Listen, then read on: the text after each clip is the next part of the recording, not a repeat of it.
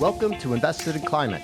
Protecting the planet and decarbonizing the global economy is the challenge of our time. Never before have so many people rallied around a common cause. We all have a role to play, and the opportunity we face is unprecedented. Invested in Climate aims to help people do more to address climate change through their work, investments, learning, lifestyle, and activism. I'm your host, Jason Rissman. I co-lead a climate venturing practice at the design firm IDEO, supporting early-stage climate founders and organizations. I'm also an investor and startup advisor, and have realized that when it comes to climate action, I'll be a lifelong learner looking for the best ways to have a climate-positive impact. If you like what you hear, give us a good rating on Apple, Spotify, Google, or wherever you found us. Follow us on social, subscribe, and spread the word. Find episodes, sign up for updates, get in touch, and visualize your climate action at investedinclimate.com. Thanks for joining.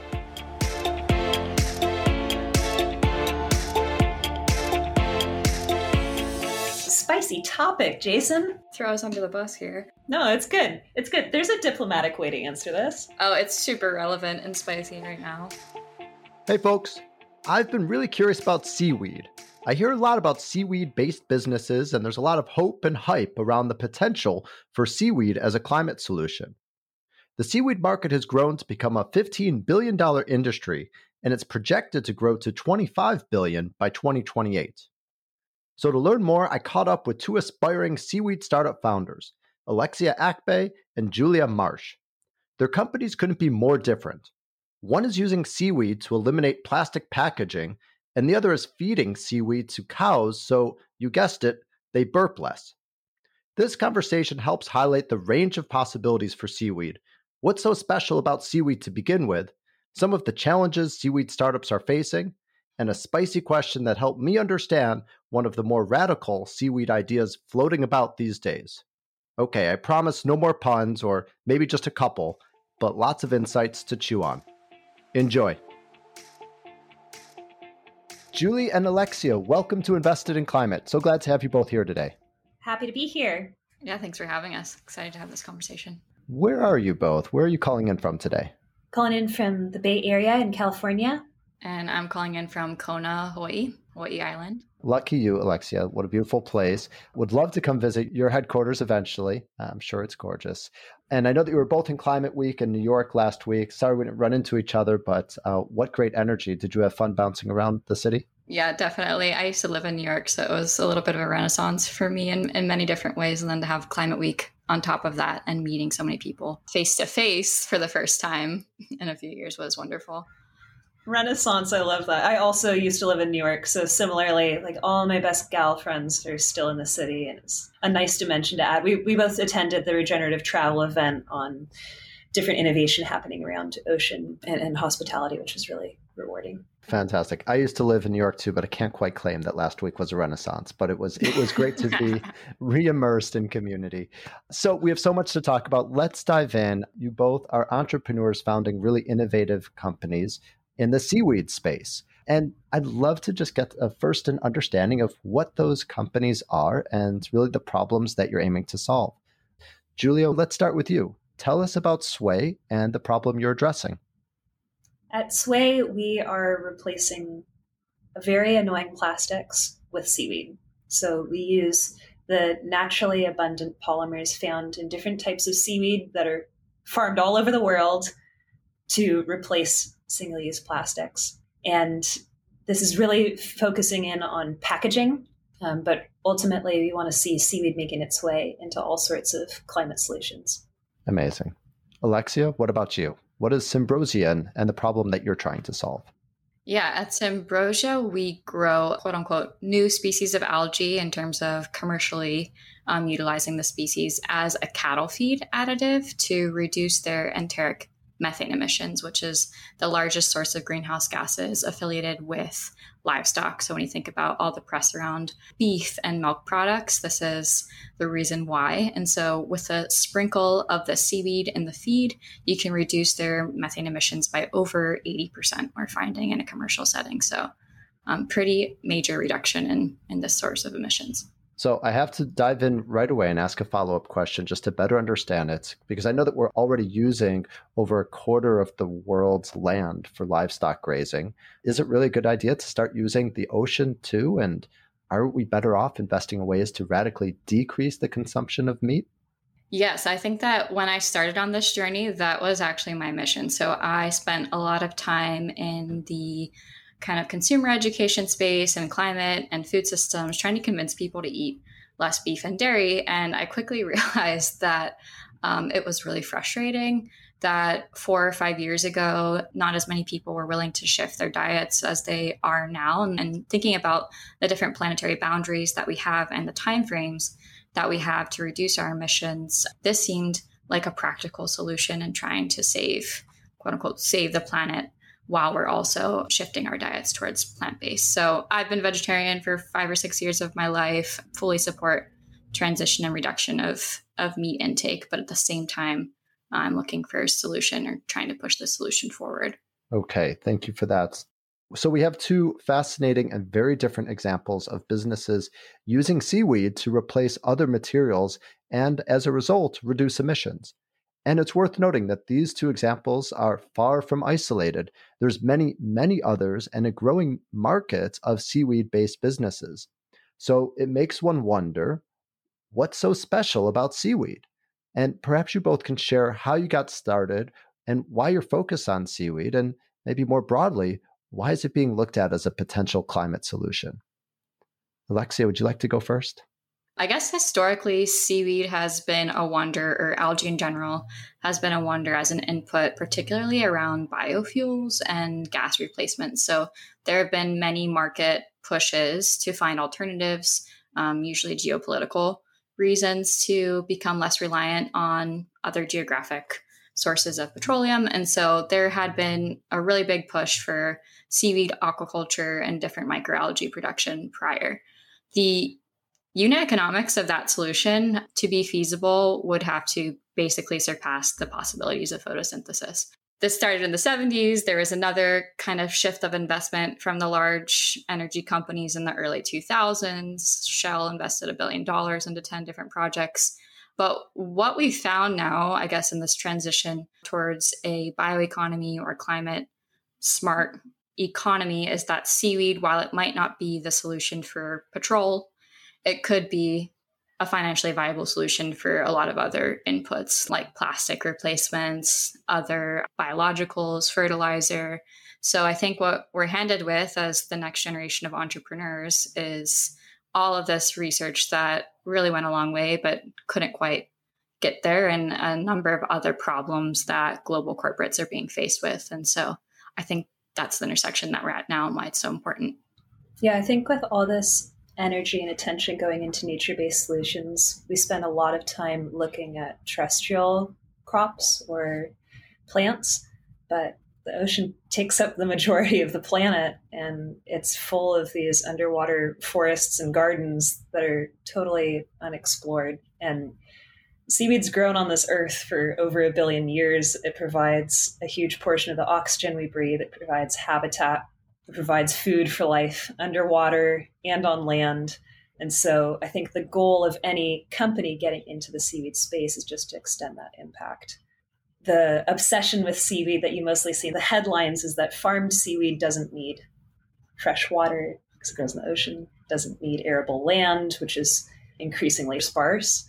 It can actually contribute to the health of our oceans, so improving biodiversity, which is a vital component of combating climate change, buffering ocean acidification, sequestering carbon, and then providing coastal employment to communities that have maybe been affected by overfishing. So the benefits are many, and then it's also just a really low input, efficient and abundant source material, which is what we want for any of the solutions that we're going to invest in. Great. And we heard a little bit of Alexia's history of being vegetarian and wanting to focus on reducing meat and eventually realizing that there's a path to reducing the impact of meat. Julia, what about for you? What was your founder journey? Yeah, I was a big, as we consume meat, we also consume plastic. And I was a designer working in the packaging space with consumer goods companies and technology companies and design studios. I was the person responsible for bringing plastic into the equation. So that just totally fell at odds with growing up in California next to the ocean and wanting to, create positive impact and work of consequence and not just create beauty in the world as a designer. So that's what led me to start this investigation into new materials, maybe not partial fixes like what was readily available to me, but going a step beyond that and kind of embodying the concept of regenerative design, which a lot of folks are increasingly talking about thanks to the principles of the circular economy, but maybe struggle to enact in truth. Definitely something that we've worked on a lot at IDEO, and excited to see the momentum, but also excited to see it go from principle discussion to working with real world solutions like you get to do every day, and like we've gotten to do working with partners like you and others. So just to provide more context before we go deeper into both of your companies, let's make the growing seaweed market more tangible for listeners. And you're both immersed in the space, so I'm sure that you have other friends and know a lot of great companies, and just help us understand some of the breadth of what's happening. So beyond your own companies, what do you see as some other exciting applications of seaweed? And what's the range of potential that you see if we were to really leverage seaweed's potential? Well, the most exciting category to me is probably alternative fibers because they're adjacent to plastics. And there's a lot of embedded plastics in the clothes that we wear that we don't think about. There's a company called AlgaeNet, and there's emerging other startups in this space who are trying to replace these frustrating plastic polymers that make their ways into our clothing with seaweed. And then the other big space is food. So a huge amount of interest in replacing bacon or burgers with seaweed. There's a company called Atlantic Sea Farms that just launched this sea veggie burger. I've yet to try it. It's coming out soon. There's a company called Umaro, which is also based here in the Bay. They make seaweed-based replacements for bacon. Pretty cool, but lots of activity. Yeah. What else, Alexia? What am I missing? Yeah, I think the food consumption or food products is most underrated. For me, Rootless is, I think, a really interesting concept. So they do seaweed-based like daily multivitamins. And I think one of the really interesting things about feeding seaweed to cows is that we've realized that there are 90 plus macro micronutrients in the seaweed, and we're seeing all these weird health benefits that we didn't anticipate initially and reports from the farmers. So I think the idea of integrating seaweed into the diets of, quote unquote, Western cultures more could also really push forward a lot of the concepts and co-benefits that Julia mentioned around coastal seaweed farmings and coastal communities, and kind of increasing the validity of those supply chains, because that has historically been a tough challenge for the seaweed industry. Is like, yes, we can produce all this kelp, but where does it go? And so if biofuels not possible, or these other, that's not possible as an input for cheaper goods, maybe we can convince more Americans to eat seaweed and utilize it in the way that a number of countries in Asia have successfully done. Although a lot of people are already eating seaweed and they don't even know about it. Seaweed is used as a thickening agent on a lot of the ice cream that we eat, or in some of the donuts in our toothpaste. It makes its way secretly in, and it's also used as a bonding agent in some of these alternative fish foods. So if current foods or finless foods, these alternative fish products that are enabling us to kind of move away from our dependencies on harmful fishing practices are also using seaweed. Pretty cool. Julia, you've now rendered this episode inappropriate for my kids, who will use it to argue that ice cream is healthy in just one more way. But thanks for that. I did not know that. I'd love to dive into the specifics and learn more about both of your companies, and really learn about what's the technological breakthrough that's setting you apart, and how far along are you in your journey? So when we started growing a quote unquote new species of seaweed, we had all these funny projections about how we were just going to start increasing our production month over month, and we were going to meet, 10% of the market in the first year. And then we quickly ran into the realities of being essentially a farmer. And so when you think about the resources that a farmer has when they're working with a crop, they can buy seed. There are already kind of methods utilized to grow it in the field, and well-known processing methods, harvesting and distributing as well. And so when we started, we really had none of that. So what we've kind of landed on as our differentiator, as Julia mentioned, seaweeds are very old, taxonomy-wise, been around for a billion years. There are over 12,000 species of seaweed, and we only grow 5 of them. So what we've done is brought another species into the realm of being able to cultivate it. So a lot of that has been hinged on a foundational seed bank. So we have over 500 different strains of the species that we've collected from 4 islands in Hawaii to really start understanding the functionality of the species and selecting specific strains that can go in this use case. So I think that's the first step of trying to bring more of these seaweeds that might have really novel use cases into production so that we can continue to evolve the number of products we can make out of seaweed. So that's kind of our biggest differentiator. We have the largest seed bank in the world of the species and continue to kind of hybridize and evolve upon it. Great. In terms of market adoption, are you already distributing to partners and are you serving customers already? Yeah, so we're doing pilot programs now. Typically in agriculture, what happens is if there's a new product, you kind of have to demo it with the farmer. They have to see for themselves that it works before there's more widespread adoption. Regulatory wise, we can only really use this product right now in California. So we're also working on national regulatory approval, but we do have 2 pilots, one with a beef company and then one with a dairy company ongoing. Alexia, I've never asked you this, but is a farmer able to gauge whether a cow likes your seaweed? Oh yeah. So we've done palatability tests at universities too, where they just time like how long it takes the cows to eat the seaweed, if there's any seaweed left.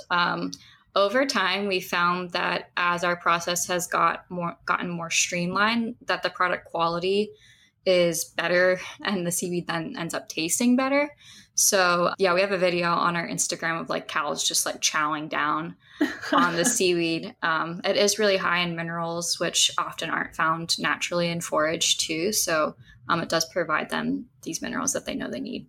Julia, what about you? So at Sway, our big goal is to replace plastics at scale. We're specifically focused on thin film plastics like bags and wrappers and pouches, commonly found in food and in fashion and in personal care and cosmetics. The challenge, or maybe the opportunity to actually replace these plastics, is to design material formulations that work with existing infrastructure. So the breakthrough technology, the focus of everything we do at Sway as a material innovation house, is to work closely with those in the traditional plastic space to make bio-based formulations derived from seaweed that don't require new machinery, that can just be plugged into the system that already exists. Not trying to reinvent the wheel, just trying to bring new materials into the mainstream and make them accessible. I would say that's the big breakthrough. The other is that a lot of the materials that are readily available to most of us, besides plastic, are not actually better for the planet. And especially in applications where you've got a really limited span of time where you're using the packaging, maybe a span of 12 seconds, carrying your groceries from the store to the car, and then it's just going in the trash. That's a great place for compostables to come in. The problem with a lot of compostables is that they don't actually decompose. So another breakthrough of our materials that's designed to home compost within a span of 8 weeks, meaning you can mix it with your food scraps, you can mix it with your garden waste, and you can literally watch it decompose. If you're skeptical, you can watch it disappear in front of you, and there's no microplastics. It's just nutrient-rich seaweed material. Pretty cool. Mm-hmm. Very cool. And Julia, what about you? How far along are you, and what are your plans for growing? Similar stage. We're launching pilots behind the scenes right now. We're doing a bunch of different tests with mostly folks in the fashion space. We were announced as finalists in the Tom Ford Plastic Innovation Prize earlier this year. So you can get a kind of sense of the types of partners that we're working with. And then the plan is launch publicly next year, scale up for commercial, and hopefully people can really get their hands on this material and give us feedback on whether the story of seaweed resonates with them or not. Well, congratulations. I know that's not the first prize that you've won. We were also winners in the Beyond the Bag Challenge organized by IDEO and Closed Loop and a consortium of global brands, which was frankly game-changing for us because prior to winning that prize, we didn't have a huge amount of visibility. We had a prototype, we had a sense of our supply chain, we knew the types of partners we wanted to work with, but through that the experience of that year-long program, we got real insight into how global brands actually work, how they actually source their packaging.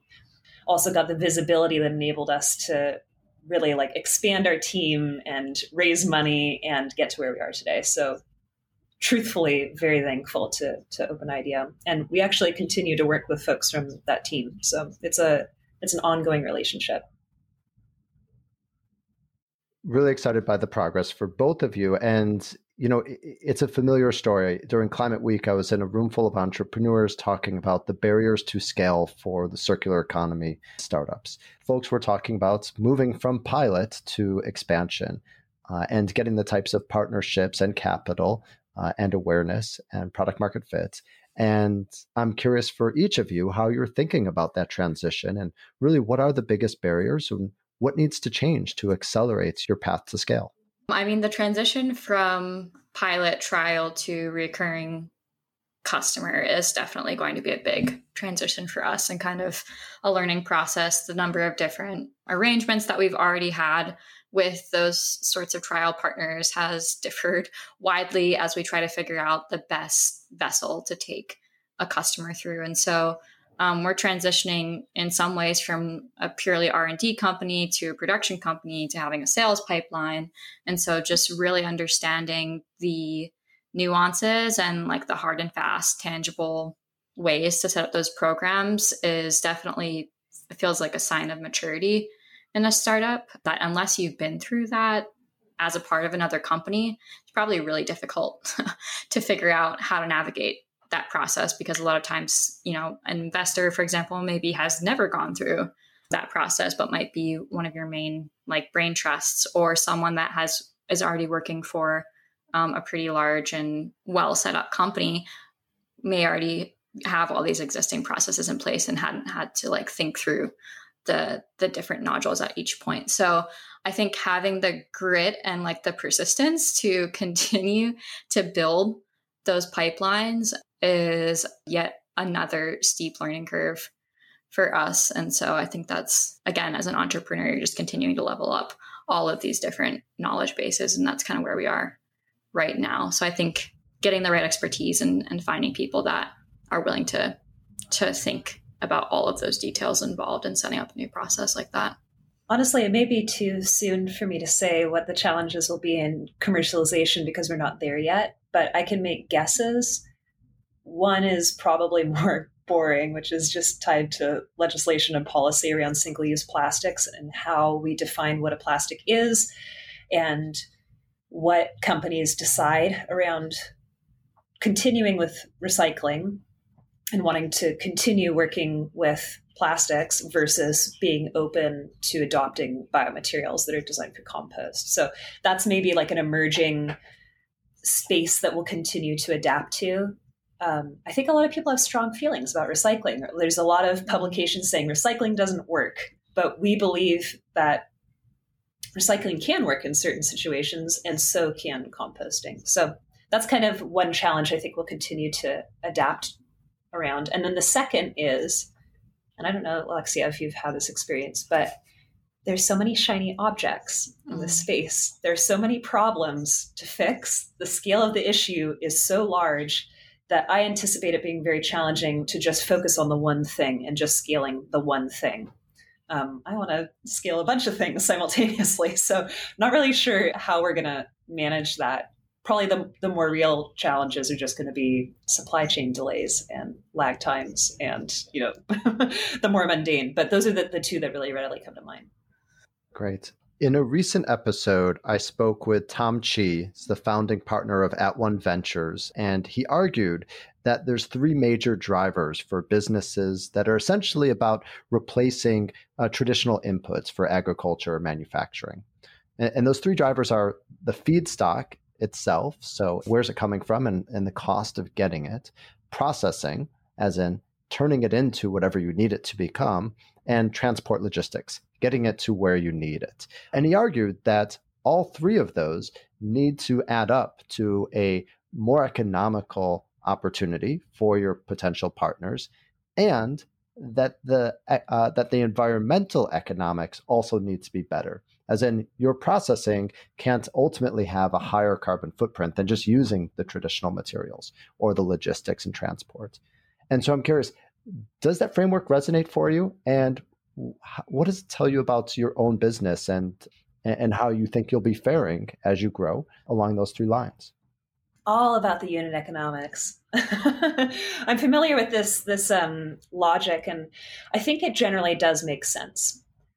Obviously, if we want to compete with plastics, we have to at least get within the ballpark.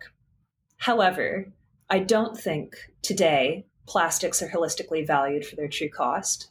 And with a material like ours at Sway, and I would argue for Alexia as well, at Symbrosia, there is so much baked in value for the environment and for society that it should be valued at a higher price potentially. Because when you adopt this material, you're getting contribution to biodiversity, you're getting carbon sequestration, you're getting ocean acidification buffering, you're getting coastal livelihood, you're building resilience around coastal communities, you're creating healthy soil when that material is composted. There are all these other externalities that I don't know we have systems in place to kind of get a clear sense of return on investment.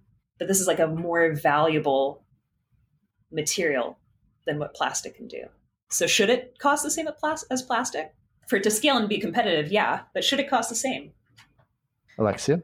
Yeah, I mean, the heart, we are in many ways a manufacturing company. And so all of these, the 1, 2, 3 at the beginning is our lifeblood daily, right? It's just how are we even getting a product into the market? And so when I think about the unit economics, I mean, we do a lot of customer discovery and building up this value-added product that not only involves the sourcing, the processing, and the logistics. It involves the story. It involves the consumer awareness. It involves all of these like front end things to make the product more viable to the farmer as well. And I think that's going to be one of the major points to, you know, building off of Julia's comments about this being a premium product is convincing and building the story around that premium product for us. Yeah, I don't think that by now, I don't think we would still be here if we thought that sourcing, processing, and logistics was going to be like a major hurdle. And luckily, I think as women founders too, we're less likely to convey that things are going to go well or really inflate the possibility of our solutions. I think that we're pretty grounded and rooted, and there's a lot of data to state that we make more conservative assumptions of our capabilities in the startup world. So I think we're both pretty sure that it's feasible. Yeah, agree. Hard agree. Great. Love that you brought that point up. Thank you for elevating that. So for others that are thinking about seaweed businesses, either as an entrepreneur or an investor, what's something that they should consider? You both have sort of insider knowledge of the seaweed industry, and not all seaweed businesses are alike. What do you think is setting some seaweed companies apart from others? There is a huge amount of scientific research coming out right now that's helping to illuminate whether the claims around seaweed in terms of carbon sequestration or contribution to biodiversity, all these points I've been referencing, like to what extent they truly have an impact and how those impacts can be amplified. So I would say what distinguishes these different seaweed companies is how much they listen to and amplify the science. It's all emergent, and anyone who says definitively seaweed definitely in all circumstances does this is probably exaggerating. So I would say that's one point to watch out for. Yeah, and maybe taking that one step further to like focusing on a specific use case or a specific part of the solution instead of trying to go broad with seaweed in general and claiming that your seaweed can do a million things, but really honing in on like one section of that possibility and being really good at it instead of trying to do a million things. A model that I really like and that we've tried to partake in is collaborating with NGOs that are really close to the oceans and trying to better understand our innovation can benefit their work and how we can highlight or showcase the research that's already been done. Generally, NGOs are craving innovation to push their research forward. So if I were starting all over today, I would go and find like a really inspiring ocean organization and just say, how can I help? I'm an entrepreneur. Tell me what to do. So, as we mentioned at the beginning, you're not alone. There is a growing seaweed market. And I'm really curious that as the seaweed industry grows, what does a more crowded space mean for companies like yours? Is it creating more opportunity through more investment capital and just better informed partners? Or is it creating a lot of noise and competition and distraction? I guess one hope that I would have is normalizing seaweed investments. I think even though climate tech is really shiny and there's a lot of, quote unquote, cash available, we're still like agriculture in some ways. And that can be really unfamiliar to some of the funds that are shifting into climate investment. And so I've made a deck now that I just give to investors who are like, I just want to know about the seaweed space. And I'm like, okay, well, I'm just going to give you this resource first that kind of gives you an overview of the different types of macroalgae, the different use cases historically, and like what you should look for in terms of messaging and mismessaging. So I think there's a lot of investor education that could still be done to try to open this space up a little bit more, because we definitely need investment to try to scale these solutions. Great. I'm sure we will be able to find ways for anyone listening to this who wants to get access to that deck to be able to get in touch with you, because I think that that's a great service and would love for more folks to learn from you directly. As we think about increased investment in the seaweed space and innovation here, first, I think about where investment in the seaweed space is going. So I have some fun little data I can pull up, which was in 2021, the big startup investments mostly went towards application development, like food or companies like ours. That was the vast majority, 36 investments. 28 went towards farming and harvesting, 5 towards processing, 4 towards equipment, 1 towards restoration. And this comes from phyconomy.net, which is an awesome resource. So huge amount of investment in applications and farming. That's great. But in order to make those applications, you need the equipment and the processing infrastructure. And that's the biggest bottleneck to Sway and companies like ours growing, and certainly where I think more energy could be directed. The second piece is, as we mentioned before, thousands and thousands of species to choose from: reds, greens, browns, different compounds inside, different potential in each of them.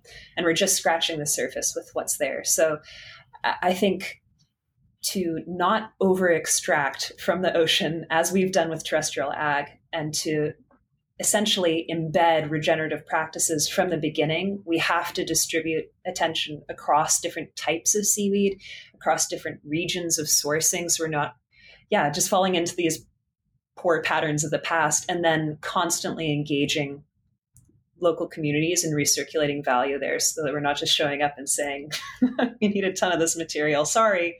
Can you make it for us? So it's about coalition building and engaging local stakeholders and not repeating the woes of the past. I'm curious then what you would say about the hype and the aspiration around seaweed for sequestration, because there's definitely a lot of talk about really carpeting the entire ocean floor, or as much as possible, with seaweed, because then it could trap carbon. What do you both think?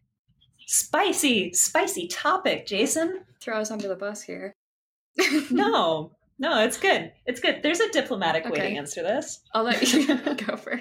There's a lot of emerging science being done. There's recent work done by Oceans 2050 and the Institute for Abundant Oceans that just came out that says seaweed has the carbon sequestration potential of 421 teragrams, which I looked this up earlier, is 1 billion kilograms of CO2 annually, globally. Which is to say, seaweed already sequesters a ton of carbon all around the planet already. However, we don't know truly what happens when we sink it purposefully in a man-made way down to the bottom of the ocean floor. We don't know what effect that will have up and down the water column. We don't know how that will affect ecosystems. Just don't know. So that's why it's a point of tension. The other side would also say, why are we sinking valuable material to the bottom of the ocean floor when we could use it for things like livestock feed or biomaterials? So why not use the material that we're cultivating rather than sending it down to a place where we don't quite know definitively the impacts. I think, like many other nature-based solutions, creating protocols that are scientifically backed and measurable to determine how much carbon is actually sinking is going to be a very difficult process. And we've seen this with soil carbon, with a lot of our customers that have been down that pathway and haven't received funding for changing their soil practices, even though they were told they would. Measuring that sequestration is going to be extremely difficult, especially when we really don't know that much about the deep ocean. We know more about space than we know about the deep ocean at this point. So I think it's a ways out from having a verified carbon credit protocol, but it's tempting, and there have been many investments in this space. Thank you both for, sorry, pun unintended, but diving into that tough question. Let's turn now to what consumers should know. My kids think that they could eat as much ice cream as they want because you've told them that seaweed is in it. But what really should all consumers know and think about seaweed? And in fact, maybe not all seaweed is actually healthy, is that it can be full of heavy metals, and too much seaweed might actually mean that you're ingesting an unhealthy amount of arsenic or mercury or lead. And I've read that taking supplements is perhaps more risky because they're, at least in the US, not regulated by the FDA, whereas fresh seaweed actually is. But you're the experts. Tell us, what should we as consumers know and think about seaweed? I always think about seaweed like an herb. It's really potent in all of the nutritional value that it has. And so it might not be the main staple of your diet for that reason. Like, you shouldn't probably eat a pound of rosemary. There could be detrimental effects. I think it definitely depends on the species. But to your point, wild seaweed can accumulate a lot of heavy metals, but a lot of companies do have internal quality assurance to measure those levels, and it should be available on the ingredient label on their website. So you can do your own kind of quality insurance on that. But I do believe that the health benefits largely outweigh any sort of safety risk if you are paying attention to things like heavy metals. This is entirely outside my realm of expertise, actually, but I might just add that whilst the consumption of seaweed may not feel common in the United States, it is. We love sushi, and a good portion of the world regularly eats sushi and eats seaweed soup and eats all sorts of seaweed products. So presumably, I think the entire continent of Asia is pretty interrelated with seaweed cultivation and consumption, and they seem to be doing fine. That's just, not a scientific answer, but conjecture.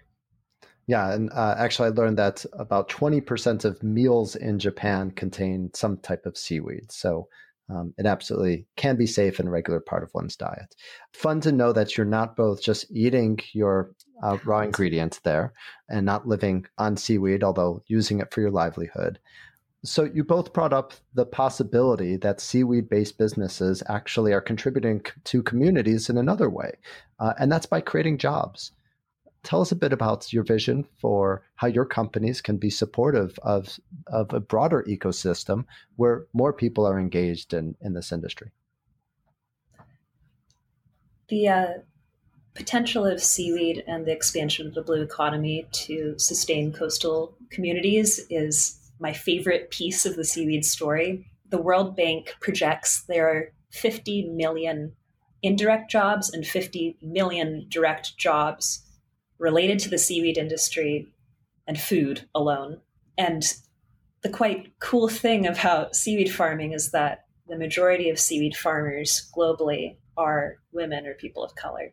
And so there's a social justice or a social impact component of the seaweed story that maybe is overlooked, but should be amplified.